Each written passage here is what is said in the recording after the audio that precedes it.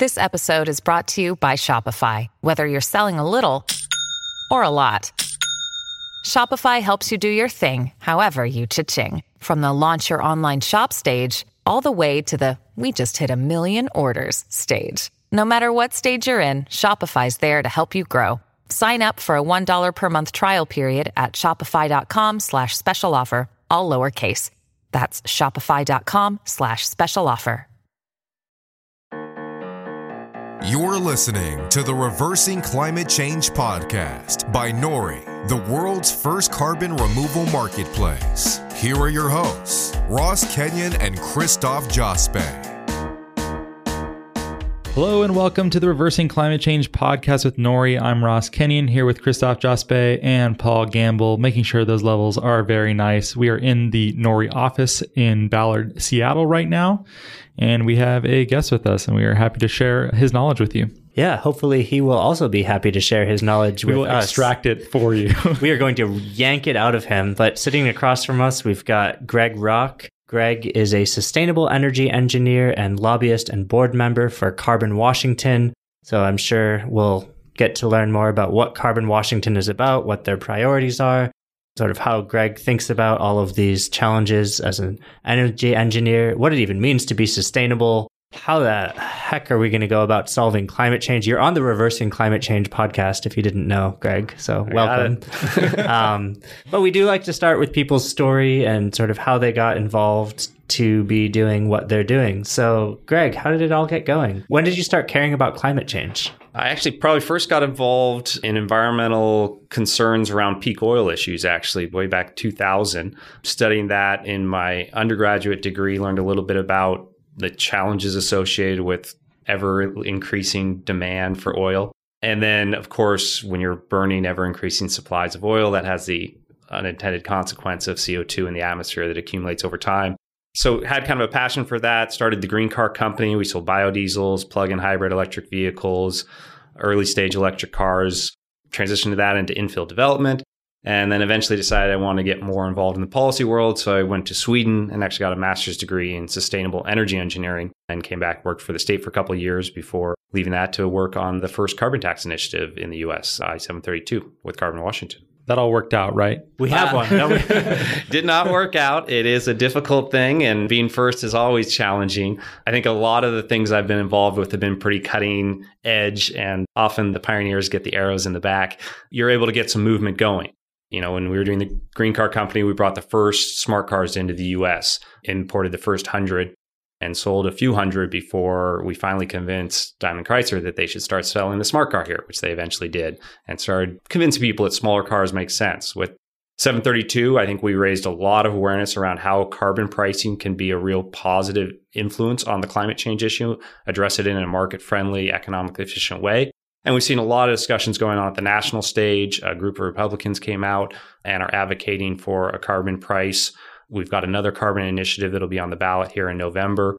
The ball keeps rolling forward, but it is hard to get things moving on their first pass, of course. And my basic understanding of the policy you guys tried to get passed was that it was revenue neutral, and this was a way of replacing taxes that you thought were less beneficial for the economy or for other reasons, and it was also more palatable to those right of center. They weren't getting a bunch of new programs or a giant tax increase. It was effectively the same, but also they could minimize their tax incidence by limiting the amount of carbon they would emit, something like that. And effectively what you're saying to polluters is there's a price on this thing that you're putting out there. There's a real externality. And once you start seeing that price, the motivation is for you to put less of that pollution out there. I think we all recognize that carbon pollution causes damages, and so no one's paying the cost of those damages. So we get this giant tragedy of the commons situation where the big polluters make more money and the people who are choosing to pollute less actually end up kind of a competitive disadvantage.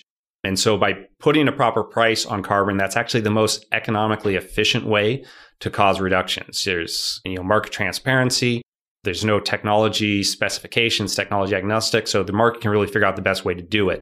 The other approaches like subsidy programs, government-run programs, those can work, but they're typically a little bit less economically efficient. So 732 was focused on saying, well, let's just do the most economically efficient part of this. Let's put a price on carbon but we don't actually have to raise money for anything. So we can take all that money and use it to lower existing taxes. So rather than taxing the goods and services that we wanted, like sales of goods or property, income, the other things that we tend to generate our revenue off of, let's reduce those types of taxes while creating a tax on the bads, the carbon pollution that people are creating. Where did it go sideways, or what happened with it? The biggest challenge was, frankly, the ballot title. You end up with a tax reform policy, and it read like it. The first line was, "This initiative concerns taxes." It's very sexy. And so, you have the general disconnect, I think, between this not being a tax increase versus most people thinking that it was. And so a lot of the voter outtakes, most people thought that it was a tax increase when it actually wasn't. And we didn't have a ton of funding to really get that message out. There was some opposition from a lot of actually kind of progressive groups that felt like you should have government programs. If you're going to raise a carbon tax, you shouldn't give the money back to lowering taxes. That should be used for programs that reduce carbon emissions or other related programs. So that also made it challenging to kind of face the fire from both sides. Although we did get a number of Republicans that actually endorsed the policy, sitting legislators. It created an interesting dialogue, but did face kind of attacks from both extremes. One of the things that really disappointed me with the outcome of that was that it was great that Washington is a fairly left-leaning state. It's not impossible to think that we might, if not this year, eventually pass some sort of far-reaching carbon taxation plan that also generates a lot of revenue to pay for programs like that. But you're not going to see that happening in rural right-leaning states in the center of the country. And I-732 seemed to me like a really great example, like a template that other states could follow, especially if they weren't already more lefty. And that's really what drew me to the initiative, why I quit my job and started volunteering for it, is I saw it as a potential way to break down the logjam between the right versus the left. If we can come up with a policy that centrists can agree to and can draw support from both sides, that's something that can really catalyze and spread. Because what we do here in Washington isn't going to change the world for climate change unless we're setting an example that other states can follow. So, Initiative 1631 is going to be on the ballot this November. I'm going to be voting for it. I encourage other people to. We absolutely should put a price on carbon, which that policy does. And it's a good first step. But it is a left-leaning policy. It's the type of thing that'll play here, builds a lot of government programs. It's got a good ballot title, so that should help. What is it? You'll have to look at it on the ballot. I don't have it memorized. Okay. But it doesn't start with "this concerns taxes." Yeah, that's like the worst. I think that they went the fee route. Yeah, they're actually calling it a fee, which they're allowed to do because they're spending all of the revenue on problems associated with what the fee was raised. So while 732 was spending it on lowering other taxes, it couldn't be called a fee. And so that's a policy that hopefully will pass. It will create a lot of good here in Washington in terms of carbon reductions, some programs that will benefit a lot of other aspects of Washington state, but it probably isn't going to be something that's going to pass in Iowa and some of the more red-leaning states. So you're a lobbyist, but a special kind of lobbyist because you're actually an engineer too. So you can talk about really complex things in simple terms. And then as a lobbyist, I guess you have to think about who are you sitting across from and what are the sort of messages you can tell them that will really resonate. And hopefully it's not just preaching to the choir, but sometimes with people that disagree with you. But I would be curious, for someone who's advocating for putting a price on carbon, what kind of messages do you find resonate the most? And what are the messages that you might not expect that are really resonating? And what doesn't resonate? Well, I guess I'm special in two ways. I'm an engineer and I'm also a volunteer lobbyist. So a lot of other lobbyists are getting paid, which gives me a little more flexibility to be kind of true to my passion and mission. It all depends who you're talking to. I think on the left side of the aisle, you find a lot of people that are on board with the message. We want to act on climate, but in many cases, it's not their actually highest priority. They're supportive of it, but they're not going to bat for it. There's certainly some exceptions to that. A number of Democratic legislators that are going to bat for it, Fitzgibbons, Palumbo, Carlisle, and really making it a big issue for them. But I think there is some lip service that gets paid often to the issue, where on paper they're supportive of it, but maybe not going the extra mile. And so finding discussions and topics that can really bring it home to their district, everything is very district related in local legislative policies, is important. And then on the right side of the aisle, I think I've been a little surprised that some legislators are very supportive of programmatic increases. If the money's getting spent in their district, they would maybe prefer that than a revenue neutral approach, which surprised me a little bit. But working with them on kind of how to do this in a economically efficient way that's minimizing kind of the drag of government and a non-regulatory approach. There typically is kind of a resistance to regulation amongst people on the right side of the aisle. A lot of what we hope to resonate here in the state of Washington of what Nori is doing actually, I think, will perhaps resonate more with the right side of the aisle than the left for a number of reasons. One, we're talking about supporting farmers to put carbon in their soils. And when you think about where all the agriculture activity is occurring in Washington, it's in the eastern side, which is traditionally a red leading side of the state.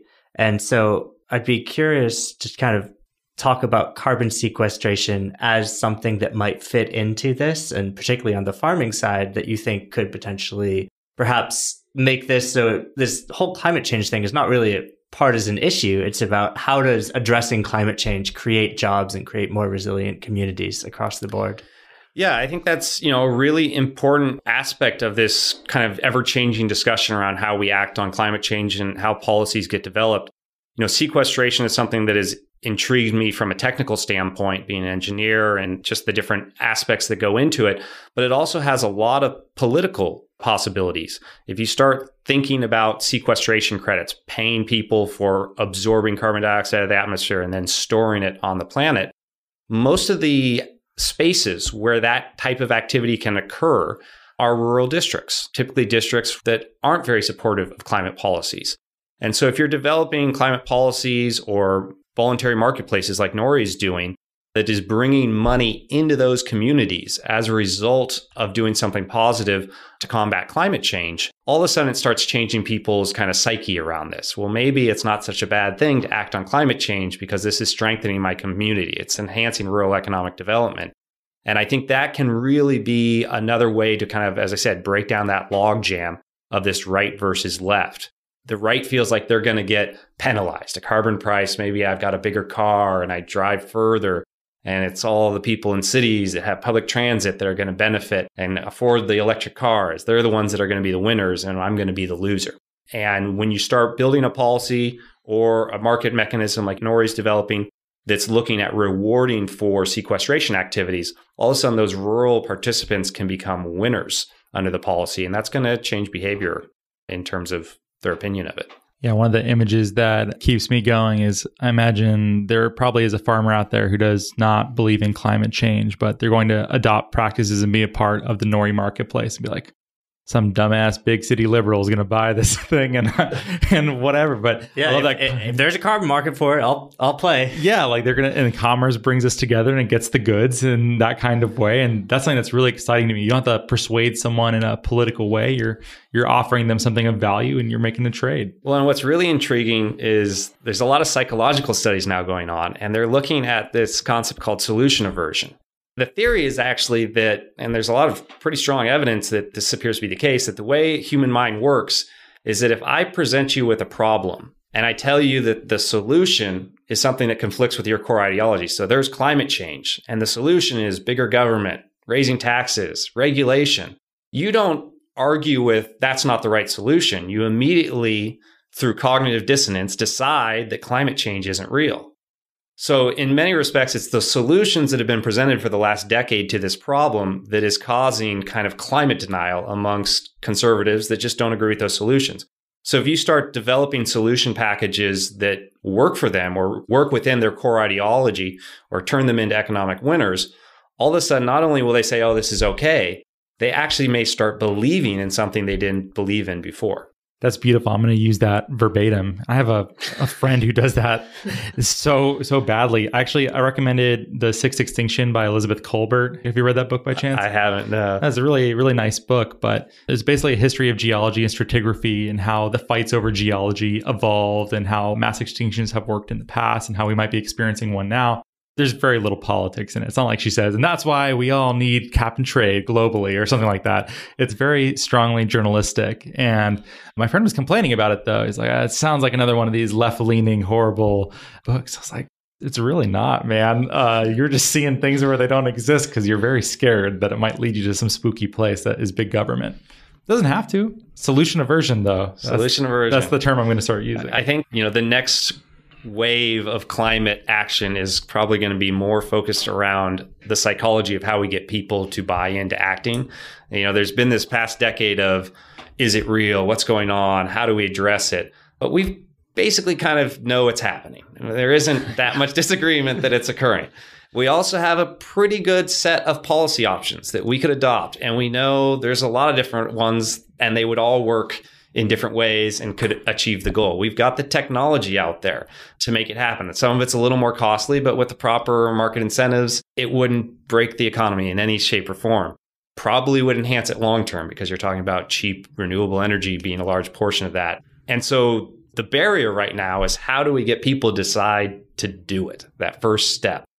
And I think, things like the voluntary market that Nori's developing is really a great way to try to enhance that first step in a really difficult field. You're focusing on agriculture right now. How do we get farmers to take that first step? So they're learning how to do regenerative agriculture. So they're learning how to do practices that are not only going to get carbon in the ground, but it's going to enhance their soil productivity over the long term. And then they're going to say, well, this was great for a lot of reasons. I'm glad I ended up doing that. And so getting people to take that first step can really start changing people's psyche around what it means to act. Do we want to get into this time or like the ton year thing we were talking about prior? Sure, you brought it up, so let's go there, Ross. I don't know if it's a criticism perhaps, but an observation of Nori and the way that the monetary system would work with the tokens. But Greg, you were suggesting that rather than focusing the monetary unit of a Nori token on 1 metric ton of carbon dioxide or equivalent removed, we should also specify a year inside of that per token. Yeah. So when you talk about sequestration from a technical perspective, there's two activities going on. The absorption of carbon dioxide out of the atmosphere. And that's a quantitative thing that can be measured as 1 ton. It's been absorbed. But the other very important element to the value of sequestration is the storage. And storage is a time function. If you store something for 1 year, that has a lower value from a climate change avoidance perspective than if it gets stored for 1,000 years by converting it into biochar or putting it through a mineralization process or weathering.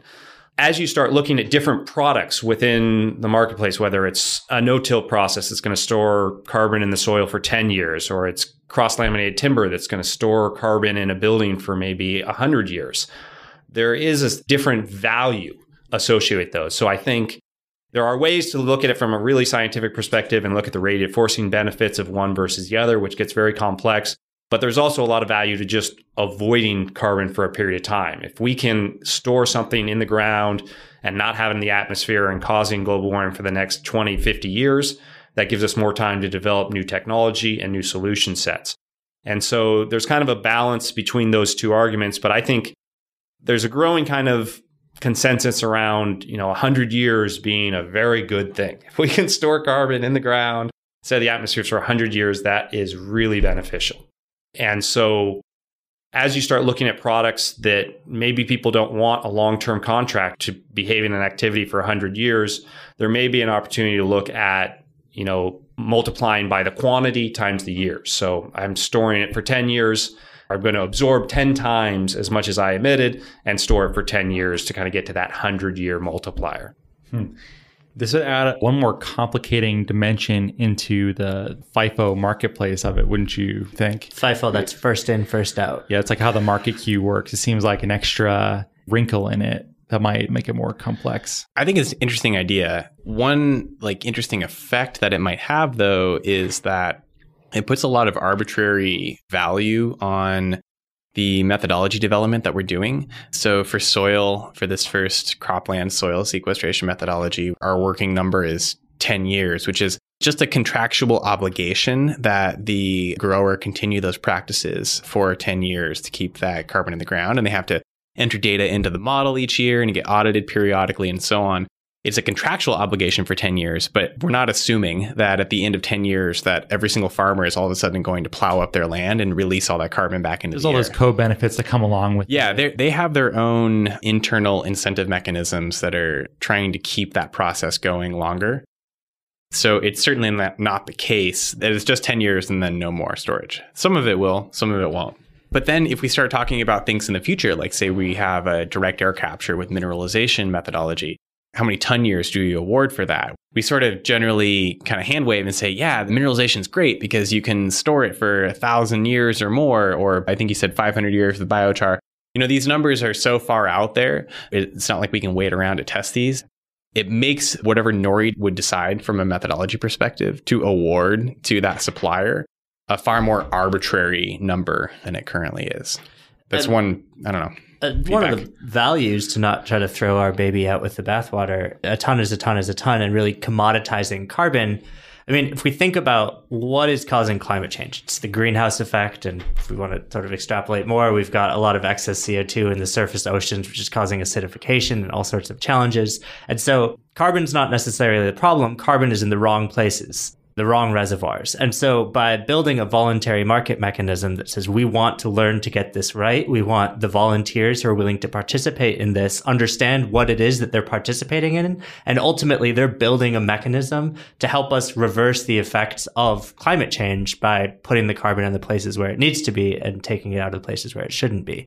And so if this time value concern becomes a real issue, and it wouldn't be an issue until at the earliest 2029 for us, we could begin to look at all sorts of interesting ways that sort of course correct to say, hey, we're wrong about this one methodology and we need to make certain changes. But to Paul's point, having that sort of commoditized carbon removal certificate and NORI token, which immediately matches up to that, makes it a whole lot easier for some of these different solutions to understand what it is that they're going to get for doing a certain activity. Yeah. And I think, while you're focusing on one segment, agricultural practices with a 10-year contract, you've got a very, a CRC that means something specific, where redefining it as not a ton is a ton is a ton, but a ton year is a ton year is a ton year, so that you have a time element in there, probably makes it a little more transferable as you start looking into other marketplaces. And so as you say, well, we're not just doing agricultural practices, we're also going to be doing forestry practices, we're also going to be doing direct injection, mineralization. As you start looking at things that have different time factors, that may be a more transferable, and there may be a cap on the time factor. Maybe 100 years is as long as you'd go in terms of a multiplier, because, once you get beyond 100 years, we're just in a totally different period of time in terms of the technology available to us. What did you say? We will have either solved it or we'd be dead by then. That's probably a slight overstatement. 100 years is going to be a different time. I don't think even if we really mess up, humanity is going to be dead, but there's going to be a lot of people suffering around the world. And the real risk factor that bothers me the most about climate change is it's not going to be probably us here. It's going to be people in other countries around the world that are going to be the ones that are really suffering and dying if we don't get this right. And so we really have an obligation to utilize our technology advantages, the educations that we've all been able to be afforded, to really try to tackle this problem and take responsibility for a lot of the emissions we created. Will you come back again and be on the show another time? I think I could do that. Yeah. I really like that we had that challenge on the ton year. I'm definitely going to play with that thought experiment some. Thanks for walking us through Washington State's legislative history. I feel like I learned a lot there. Let's hang out and do this again in the future. Thanks for being here with us, Greg. Yeah, thanks for having me.